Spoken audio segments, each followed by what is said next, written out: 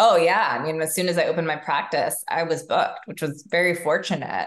But I think it just goes to show how many people were then and really still are now lacking for good information. And it's crazy. A lot of marriage and family therapy programs don't even have a single course on sexuality, and these are people who are working with couples, and a lot of times there are issues with sexuality or the problems in their relationship are impacting their sex life. And they were just not equipped at all to talk about it, usually because of the own taboo that they still held about talking about the issue and just not having the training and information. Are you ready to decide it's your turn to live your most purposeful, profitable, passionate life? I'm Christina LaCure, former professional golfer turned confidence and success coach. I truly believe every one of us was put here for a God-given purpose, and it is our responsibility to live that fully. For well over a decade now, I've been turning my life, as well as countless others around, from feeling unworthy, inconfident, and without a purpose to living a life I cannot wait to wake up for, even on days when shit hits the fan. And it all started with a decision. Yeah, you heard that right. I said God and shit in the same sentence. So clearly this won't be your typical podcast, but what I can assure you is that each week myself and my guests are going to enlighten you, fire you up, and having you walk away with stories and strategies to not only boost your confidence, but give you hope that at any moment in time, you have the power to decide it's your turn.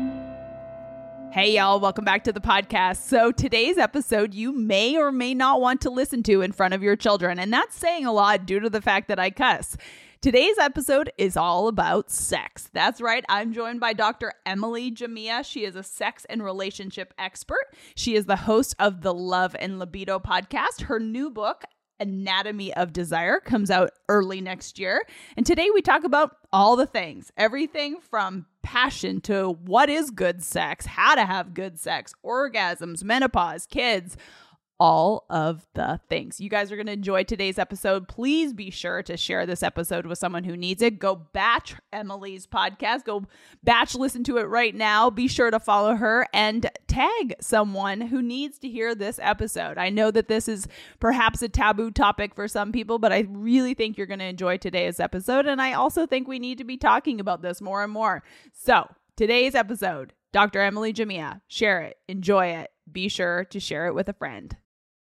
All right, y'all. I was just telling my new girlfriend, Emily, that this is the first time I've ever talked about this on a podcast. So if I get a little nervous and a little sweaty, you know why. We are talking about great sex today. So if you've got some little ones listening to this podcast in the car, whatever, wherever you use your discretion on using this podcast. You guys know I cuss like a sailor. So you've already known that ahead of time. So I don't know if we're talking about, orgasms and sex and libido and all those things bug you, but I am joined by my new friend, Dr. Emily Jamea is joining me today, and she is a great sex therapist. So thanks for being here, girl.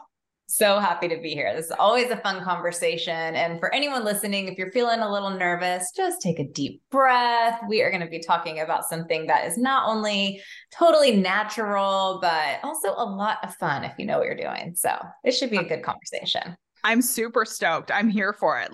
We talk about all the things on this podcast, but this is the first time and I'm so excited to connect. Okay, so take us back. How in God's name did this happen? How did you become, the social media expert on sex and author now? And you're a doctor, a therapist, but take us back to kind of how this started, please. And thank you. Sure. So I live in Houston now, but I was raised in a small town in East Tennessee, very conservative. However, my dad was an OB-GYN. So in our house, sex was not a taboo topic. I mean, I grew up very well informed about periods and all the things, and I always heard him on the phone with his patients, and it was just no big deal. But it became apparent to me that that was not the case for a lot of my friends. And so I would be the one that they would come to with questions about things because they were too embarrassed to ask their own parents about it. And so I think even from a young age, I was giving sex advice, or at the very least advice about, reproduction and the body and that sort of thing, before it was officially a profession. And then fast forward, we moved to Houston. Eventually I went on to study at the University of Texas. I was studying psychology, and I took a human sexuality elective. And I just thought it was so interesting. I knew I wanted to specialize in something. And I just remember thinking that sex is such an interesting window into the psyche. You can learn so much about a person and their relationship by asking questions about sexuality. And so from that point on, I geared all of my coursework and everything I could towards sexuality, and went on to earn my master's and then my PhD. And it's interesting, when I first opened shop in Houston, I was one of only like 3 certified sex therapists practicing in the whole city of 4 million people. So at that time, it was still something that people felt uncomfortable with. There was a lot of taboo. Now things have changed, and people are more open and, willing to ask their friends if they know a good sex therapist and that sort of thing. But at the time, that wasn't the case. And so I've been busy, and now there's more sex therapists in town, which is a good thing because we always need more help. Well, that's so interesting, because my immediate thought when you said that was, oh my God, you were immediately sold out, right? Oh yeah. I mean, as soon as I opened my practice, I was booked, which was very fortunate. But I think it just goes to show how many people were then and really still are now lacking for good information. And it's crazy. A lot of marriage and family therapy programs don't even have a single course on sexuality, and these are people who are working with couples. And a lot of times there are issues with sexuality, or the problems in their relationship are impacting their sex life. And they were just not equipped at all to talk about it, usually because of the own taboo that they still held about talking about the issue, and just not having the training and information. So. Oh yeah. I would immediately think, like, the minute you started your practice, you were immediately like, I'm going to be sold out, because no one talks about it. Like it's still to this day so taboo. I mean, we obviously talk about it a little bit as girlfriends, but it's not like a deep conversation. If someone is actually struggling, it's almost more of like that laugh type of, that lighthearted conversation, as opposed to like the deep conversation. And, I've had a bunch of relationship experts on the podcast, and I've told them, and my audience probably knows, I've always felt a little bit unequipped to talk about relationship. And I know that sounds so weird, considering I've been with my husband for 20 years, and I truly do believe I have the greatest marriage ever because I've worked my ass off for it. But it's funny because I don't feel like I'm equipped to talk about it, because so many people struggle in relationships. So many people struggle in their sex lives. Now, I don't know if I have a quote unquote normal sex life, because I've never really thought of it as an issue. But, sometimes you hear people talking about like having sex. They're like, oh my gosh, I have like 7 days a week. And then you hear people that don't have it for months. And you're just like, what the fuck is actually normal? So do you want to kind of start there? I think that's a great place to start, because normal is one of those words that I really like to throw out. Totally. From the get-go. There are certain words we try to avoid when we're talking about sexuality. Normal is one, performance is another. Those kinds of things just don't serve us. So really, what is quote unquote normal is all about what is healthy and feels good to you and your partner. That's it. You don't need to compare yourself to the neighbors just because you saw on Oprah that healthy couples have sex 3 times a week or whatever. It doesn't mean that there's something wrong with you because you and your partner are having more or less sex than that. So every couple has to determine what is going to be healthy for them, what feels good in their relationship. And that's going to look different for different people. So the thing I think that's so interesting about sexuality is there's such a wide spectrum. It's not like, it's quote unquote normal to eat 3 meals a day. I mean, it's just not like that. You can't think of it the same way as you think of other behaviors, because there are just so many nuances. Okay, so the first question that came to my mind, I have literally a laundry list of questions, but the very first question that is not on this list, but what if one spouse wants it less or I'm sure this is the number one question, right? Like everyone comes to you like, my husband wants it more than me, or I want it more than my husband. Like what happens in those type of situations? They obviously come to you and then. Yes. So the first thing we always do is we try not to pathologize the person with lower desire. A lot of times, either the partner will identify the lower desire partner as the one, quote unquote, with the problem, or they themselves think there's something wrong with them because they're not thinking about or wanting sex all of the time like their partner is. So that's the first thing, is we identify it not as a low desire issue necessarily, but as a discrepancy in desire issue. So that's the language we use. And then I always like to look at, okay, what's contributing to each person's desire for sex? If there are things we can identify that are contributing to the lower desires partner's, interest in sexuality, then we talk about that. But a lot of times there are things that may be contributing to someone having a much higher interest in sex. Maybe they are overly dependent on sex as a coping mechanism to deal with stress, or they feel insecure in their relationship for whatever reason, and they use sex as a way to reassure themselves that they are still wanted in their relationship. So there are things that can definitely contribute to desire on the higher end of the spectrum and on the lower end of the spectrum.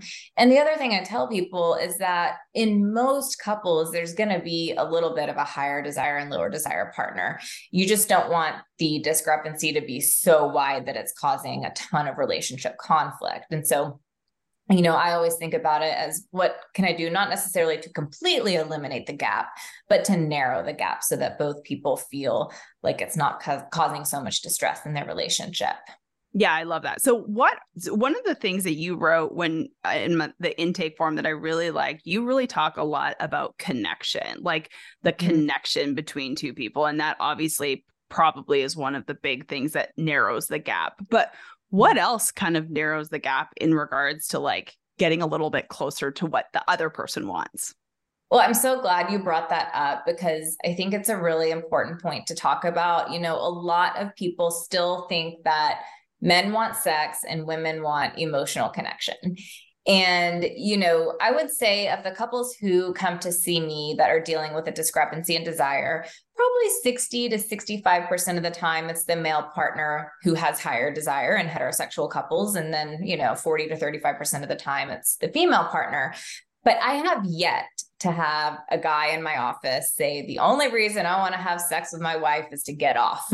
Okay. It is not just about physical pleasure or, having an orgasm for them. A lot of times they see sex as the ultimate opportunity for emotional connection.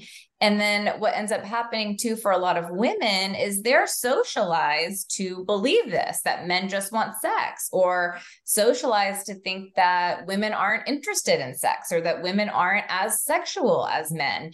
And that's simply not true. And so they start believing this thing about themselves. So a lot of times it's a matter of kind of waking up someone's innate sexuality so that they can get in touch with it, and also understand that sexual connection and emotional connection are not distinct concepts, especially in loving relationships. They really are one and the same. And so I think a lot of times just changing the way we think about sexual and emotional connection can do wonders to narrow that gap. Yeah, no, I totally agree. I mean, connection is like so many different pieces, right? And like, that's just a huge part of any relationship. Like when I am connected to Nate, do you talk a lot about like your love languages and stuff like that? Does that like a big thing in your practice? I wouldn't say it's like a big thing, but it can definitely be helpful to understand, how your partner is trying to communicate their love. Oh my God. Yeah. Like for me, it is like quality time. Like I promise you, my husband could bring me home. And I think I've said this example. He could bring me home a brand new car and I'd be like, yay, thanks, babe. I love you so much. He could call me from the office and be like, hey, do you want to have lunch? And I will be like, I will have sex with you right now. Like 100%. Exactly. Yes, I am like, because to me, that is like that is my connection. I just need time. And he knows that. But I also know that like words of affirmation is his. And, as a strong female, that's very hard for me because I'm like, I got this by myself. But sometimes I just shut the hell up and be like, hey, can you do this for me? And he feels love the opposite way. And then he wants sex. I mean, it's just, to me, I guess I don't feel like it's quote unquote that hard anymore because I'm so connected to him. And that's why I loved when you said in your intake form, it's about the connection. So let's talk about the person who's not super connected to their spouse. And, one thing that I've always been very open about is my husband and I do not have children. And I definitely feel like perhaps that is, I think it's a good thing and a bad thing in some regards, being able to relate to a lot of people. I can't relate in certain aspects but those people that do have children, and that becomes like a huge part of the story. How do you help someone like make those connections when kids do come into the picture? I'm sure there's just so many ways we can go from here, but. Totally. Well, I'll tell you, as a mom of a 3 and a 5-year-old, I'm not only like preaching it, I'm living it myself. You're living it. I have to practice everything that I preach. If I didn't, I think I would be on the struggle bus, just like so many of my clients. So I think number one, it's important to know that research shows that marital satisfaction goes down by about 75% after kids come into the picture. Wow. So we love them and they are adorable and we can't imagine our lives without them, but they can definitely throw a wrench into things. And so, I think it's amazing that you and Nathan identified that you didn't necessarily want to take that on, because it can compromise otherwise really wonderful relationships.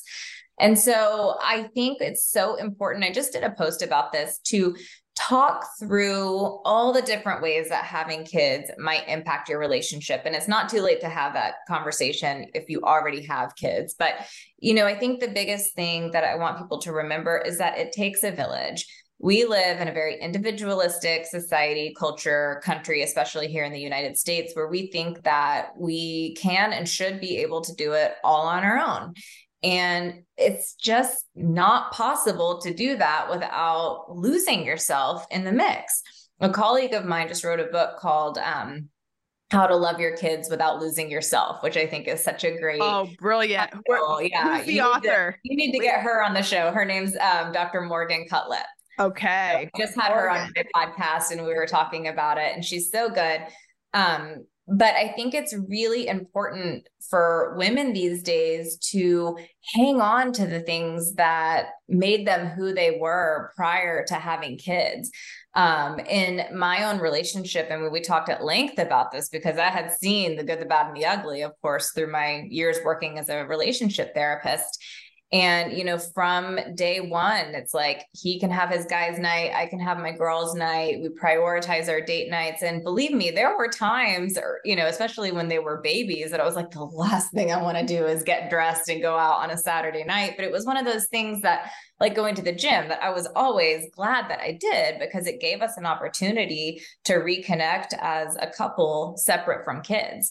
And so, you want to talk about things like, well, who can you rely on for childcare? Can you budget in childcare if you don't have family to watch the kids so that you can get some alone time as a couple? I think we also live in like a very kid-centric society. That was the question I was going to ask, because I'll be honest, I do feel like as a coach, I feel like I'm very much a unicorn in this situation. A lot of coaches in my position all have children. And I think it puts me in a disservice for some things, but I think it puts me at an advantage for seeing the way that a lot of you moms and dads put so much pressure on yourself. And I'm just like, y'all are out of your fucking minds right now. Y'all need to like feel like going to 17 kid events is insanity. Oh my gosh. I can't tell you how liberating it was. Like, my daughter just started kindergarten and we went to meet the teacher. She's like, okay, the room mom or room parent sign up form is here. Be sure we, need a group of people to be the room parents. And I looked at it and I walked right past it. Yes, girl. Yes. I'm here for it. I know. I was like, I can do some, I can volunteer for the field trip or do some one-off things, but there may be people who really want to take that on, and who am I to take that from them? Yeah. But I also, I know myself, I know what my limits are, and I'm very clear on when I need to say no. And sometimes that means that I say no to a lot of things. It may mean that we don't go to every birthday party that fills up our weekend, because we also want to do the things that we enjoy, like a yoga class or whatever. So I think it's so important to remind yourself that you do not have to do it all at 100% all of the time. Because I think when you do that, you don't just compromise your relationship, you compromise your sense of self too. And then what happens is the kids grow up and you feel completely lost. I always tell people that you cannot separate your individuality from your sexuality. They are one and the same. So anything that affects the way you see yourself as an individual is going to come out in how you express yourself sexually. And if you don't have a very strong sense of self, if you no longer do the things that you used to love, that's going to compromise desire. And I think a lot of people don't realize that. Yeah, I love that. So, everything I stand for is decision and confidence and, taking a ton of action. And I think that it's very much like what you're saying, because I think that the confidence in your sexuality is confidence in who you are as a human. And I think so many people, a lot more females than males. I have probably 25% of my clients are men and 75% of my clients are women. And I will tell you, if you are not confident in who you are, you're probably not confident enough in your sexuality and being able to stand up for what you actually truly want and being able to say those things. And I mean, you're absolutely correct. It's like what you're doing in your quote unquote real life is probably what you're doing in your sexual life. The mirror. Yeah, it can definitely be a mirror for sure. And so, I want to encourage people to see sex not just as an opportunity for emotional connection, but also as an opportunity for self-expression. A lot of people don't think about it like that. They just whittle it down to a thing that's happening between two bodies. But there is so much more that we can gain from a sexual experience if we opened our mind up to more possibilities. Do you think that there's still the stereotype? And I'm sure there is. I'm sure it's getting better. But I feel like there's such a taboo stereotype around having sexual energy. And I feel like it's gotten as I'm getting older, I feel like it's more quote unquote okay. Is that the way it typically goes? Or is it supposed to be when you're younger? I feel better now sexually at 41, almost 41, than I did in my 20s. Is that normal? I think it is quote unquote normal. Yeah. Okay. Well, a lot of people feel that way because there is less inhibition. You're more clear on who you are, to the point that I was just making. I mean, no one knows really who they are in their 20s. I think at that time you're still figuring yourself out, and sex can be kind of muddled down with, too much alcohol or an unhealthy relationship, or it's, I think a little bit more hormone driven when you're younger versus when you're older, than it is more about things I was just talking about, connection and self-expression and all of those things.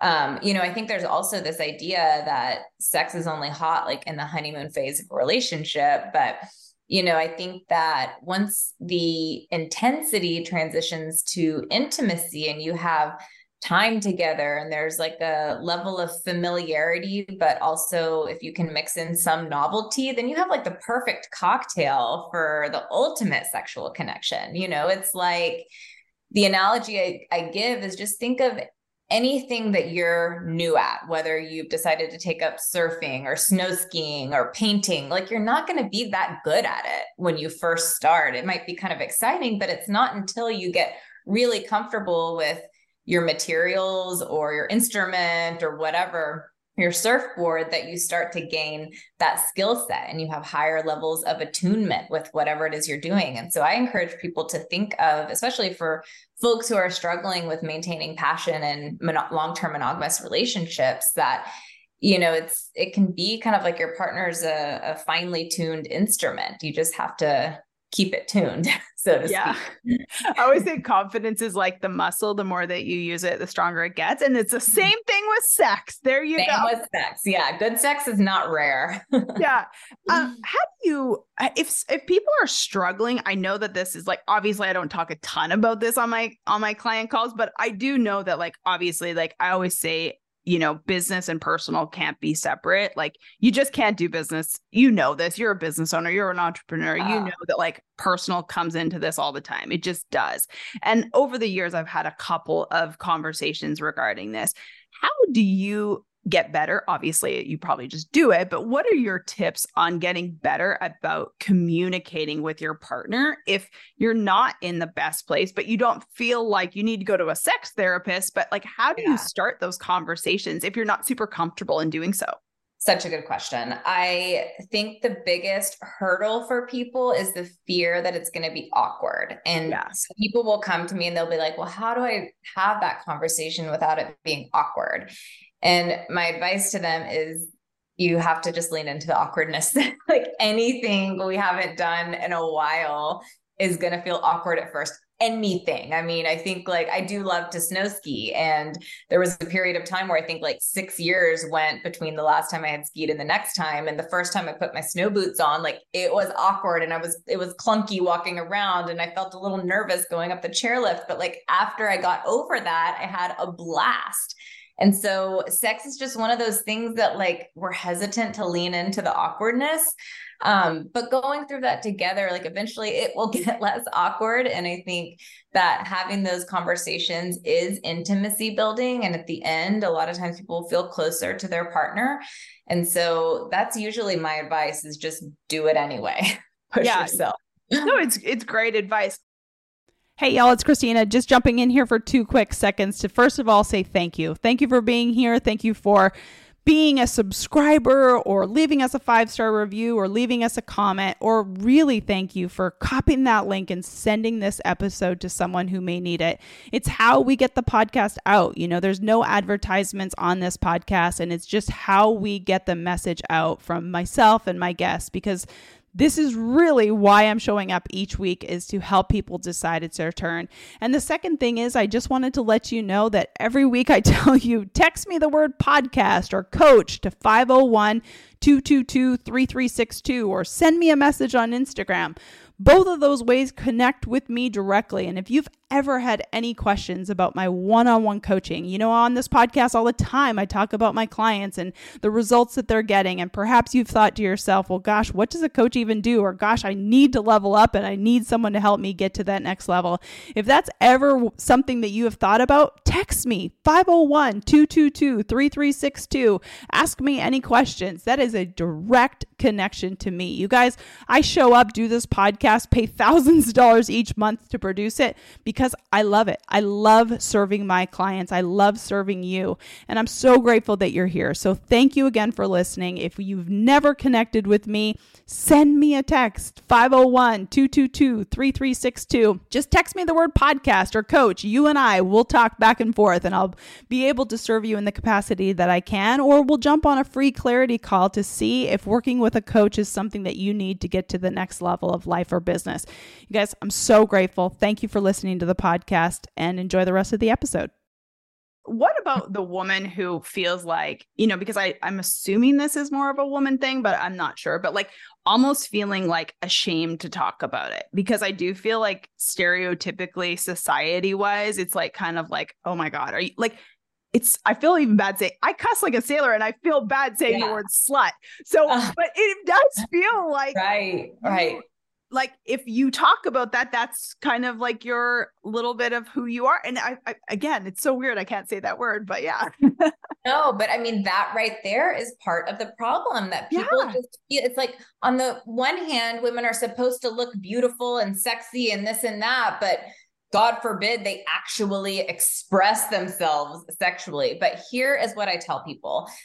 Again, I have yet to have a guy come into my office who doesn't say something along the lines of like, he'll do whatever it takes to make sure his wife or his girlfriend or whoever is having a really great time in bed. Like, it is in everybody's best interest that women have high levels of sexual pleasure and satisfaction, because it makes it better for everyone. It obviously makes it better for you if you can say, okay, this is what I like, this is what turns me on. But, you know, for men in particular, seeing a woman really turned on turns them on even more. It's a little bit stronger in that direction than it is like as far as a woman pleasing a man, I think. But men get really turned on when they know that they are pleasuring a woman. And they're dying to have more information about how to do that. And so why gatekeep when, again, it's in everybody's best interest to have a good time. So that's what I usually remind people.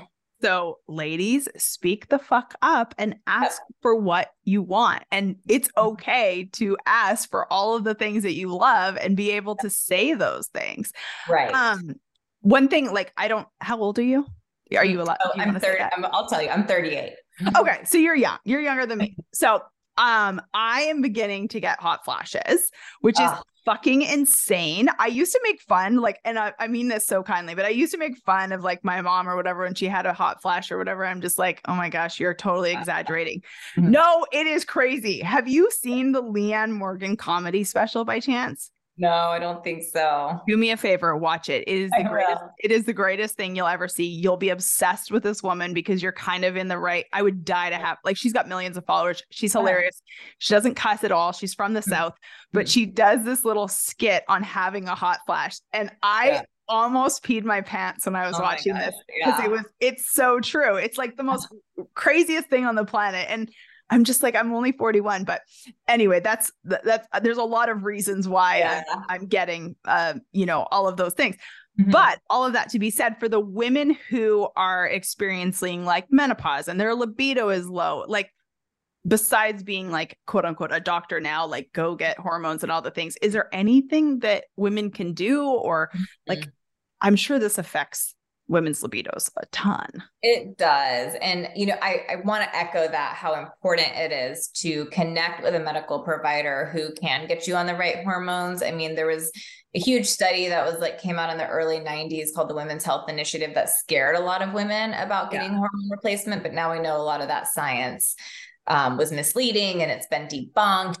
But I think a lot of women are just kind of scared about getting hormones, or, there's been such a movement towards, natural, clean living. And so people are more hesitant to take medication, and like, that's fine to an extent, but there are a lot of wonderful bioidentical hormones that are bioidentical. It's not anything like synthetic that can do wonders to help ease the symptoms. And there's tons of, I can give you some names of great people to follow for more information about that, who are really changing the name of the game as it relates to menopause. I mean, I think that women don't have to suffer the way that they have historically.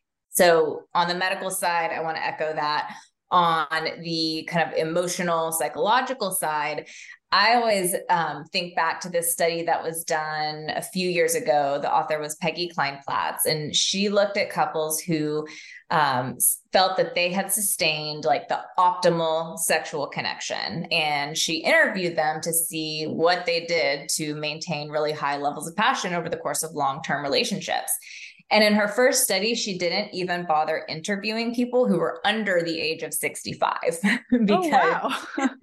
because she knew just from her work and prior research that some of the best sex was happening in people who were in an older demographic. Oh my God, that's so crazy to think. Okay. I know. So we have this idea that like great sex should only be reserved for like the young, fit, and able-bodied, but that's just not what science tells us. There's, tons of great sex happening in older age. I mean, you hear these reports of like rampant STDs that are being circulated in like nursing home communities, or like those communities for, 55. Oh my God. If you guys are watching this on YouTube, my mouth is on the floor. Are you serious? Yeah. So, but I think it's because of some of the things that I was saying earlier, like a lot of times the older you are, the less inhibited you are, the less you care about what people think of you. I mean, we all know that older people will sometimes say like the first thing that comes to mind because they don't give a shit, like how people are going to react. So I think a lot of that plays into how we feel sexually. There's more confidence, less inhibition. They tend to be a bit more like settled into their body. They don't let things like a bad hip or whatever slow them down for finding other positions that feel good. So there's just a lot to be said for sex as you age. I just want to always encourage people to think of it as an opportunity to maybe find new and exciting ways of connecting with each other. I love that. That's so good. That's like, what? It's actually so true. It's like, I feel like over the years, obviously I've done a ton of work on myself, but over the years, I've become much more of a confident human being, obviously. And I know who I am, and I feel better now at 41 than I probably ever, I keep saying 41. I've got another month. I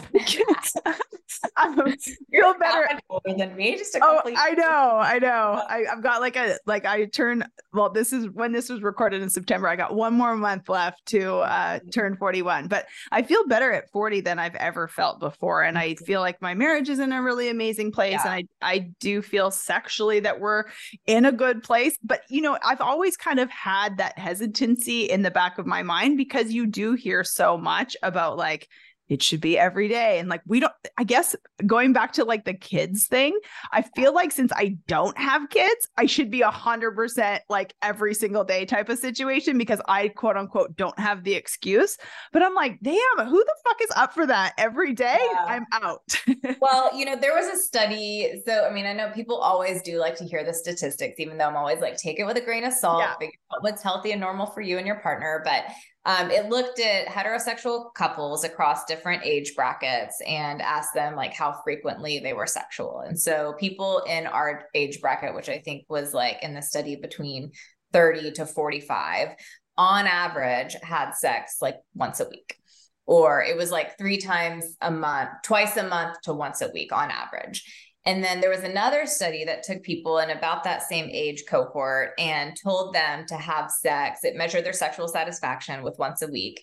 And then it told them to have sex 2 to 3 times a week instead and reassess their sexual satisfaction. And they found that it went down.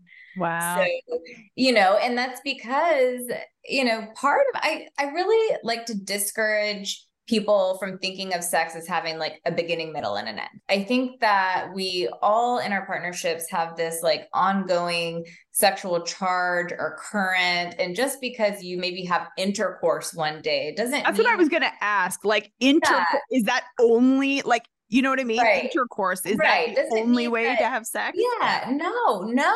Yeah. And you talk it again, looking at the study of older people, a lot of them weren't having a ton of intercourse because maybe they had ED or whatever. So no, there are all kinds of ways to be sexual. And so you can think about how to kind of keep the simmer going in between times that you're having intercourse or having orgasms, whether it's taking a shower together or snuggling together at night, or, you know, sending a little flirty text message or something like that. Like all of that is sexual and can lead up to and kind of build to the next experience. So I just like to think of it as something you're always kind of picking up on rather than starting over from scratch, if that makes sense. No, I really like that. I'm glad that we pointed that out, because I do feel like sexual intercourse is like what everyone's thinking, but I also think that there's so much more in between that like, yeah, 100%. That made me think of a question. What is your opinion on like planned sex? Again, I have a different opinion on that because I don't have children. So it's not like I'm worried about like kids rushing in or whatever. Yeah. But like, what is your opinion on like planned? Because I know people do this. Like, this is a big thing. Yeah. Oh yeah. I am all for it. You're for it. Okay. Tell me why. I want to know. I'm here for this. Yes. So, okay. A few things. First of all, I love that you use the word planned as opposed to scheduled. Okay. I always tell people to use that. I'm kind of a stickler for language. I don't know. Me too. Planned has a much nicer, more positive connotation. I feel like you plan a picnic, you plan a birthday, but you like schedule a colonoscopy. Like it just, I just feel like planned sounds like more fun. Yeah. So use the word planned, number one. Number two, what I always tell people to do is think of it as a plan B, maybe a fallback plan in case maybe you don't reconnect at other times during the week. So it doesn't mean you totally shut yourself down until Wednesday night at 8:00. Like it means you're still open to sex, but if it doesn't happen, then at least you know you have that time set aside. And thirdly, I remind people that when they were dating, they were totally planning it. They just didn't call it that, but everyone knew what was going down on Friday night, and you shaved all the things and you like built a lot of positive anticipation into the experience. So that's what I tell people. And then in addition to that, like, there's tons of research that backs this up, talk to, like even Esther Perel, who is like the Taylor Swift in the sex therapy world. Like, she talks about how important it is to plan it, prioritize it, just like anything else that matters to us. So Yes, I am team planning. Okay, that's interesting. I actually remember that. So I heard her speak years ago before she was quote unquote the Taylor Swift in your industry. But I didn't remember her saying that. But yeah, she was a good speaker. But yeah, that's so funny. She's really taken off over the years. Oh yeah. Totally. Okay, so if someone's listening to this, like the one thing that I really took from this that I think is really good, because I just believe it to be true. I do believe I have an amazing relationship and I'm so grateful for it. But I think it's the reason why I do that is because I prioritize my relationship like 100%. And so if you want to, like, what are the top 3 things? But I feel like one of the best things, if you want to create a great sex life, it's putting the time, energy, and effort and prioritizing it. Yeah, that is probably number 1. Yeah. I think that physical touch on a day-to-day basis is really important. Okay. You cannot expect to like feel all the feels when you're making love if like you've barely touched each other in 2 weeks. I think that's what can kind of make Do people do that? What? Not touch like each other? Oh yeah. I mean, tons of people will like live like 2 ships passing in the night for sure. That makes me so sad. I know. It's terrible. So I think that is really important. And just having that quality time together as a couple, I think to stay connected emotionally is also super important. Yeah, I totally agree with that. And I think that goes into everything. I mean, just, if you are hearing this, hear that it is okay to prioritize yourself. It is okay to prioritize your marriage. Like there is so many stimulants in this world, social media, children, work, all the things. But if you're not prioritizing the things that matter the most, how do you expect them to be good? Like, how do you expect to have great sex if you're not prioritizing the person you're having sex with? And, you raised such an interesting point. And I was thinking about this before, so I'm glad you reminded me, which was all the stimulants in the world. Totally. So I am such a believer in avoiding multitasking as much as possible. So we live in a split attention world. I mean, most of us are doing 2 things at once, or maybe thinking about a third thing we should be doing, that we just have this kind of manic, frantic split attention, and we're like spinning through our day. And how can you expect to go from that to suddenly having a singular focus on one person and one experience and get back in touch with your body with like a flick of the switch? It just doesn't work like that. So I think especially on days when you're hoping to connect sexually, try to simplify your day as much as you can. Stay off your phone, put it into airplane mode like hours before you go to bed with your partner, just so that you can start quieting the mind a little bit so that you can get in touch with the body and experience more pleasure. That would probably be, and I just kind of thought of this, and maybe it's true, maybe it's not, but is that probably one of the reasons why women have such a hard time to orgasm, is because they're always thinking about 19,000 things? There are several different reasons. I believe that is one of them, though. It's actually interesting. I reached out. I was thinking about this because it was just coming up constantly in my office, not specifically around orgasm.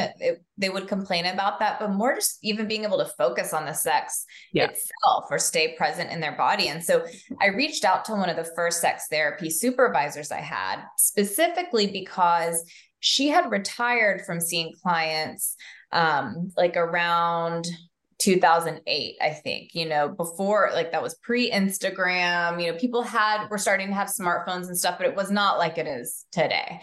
And I asked her what she remembered about her clients saying that they had trouble focusing during sex. And I kind of told her what I was observing, and she thought about it. And she said, I just don't remember people complaining about that the way that you're describing.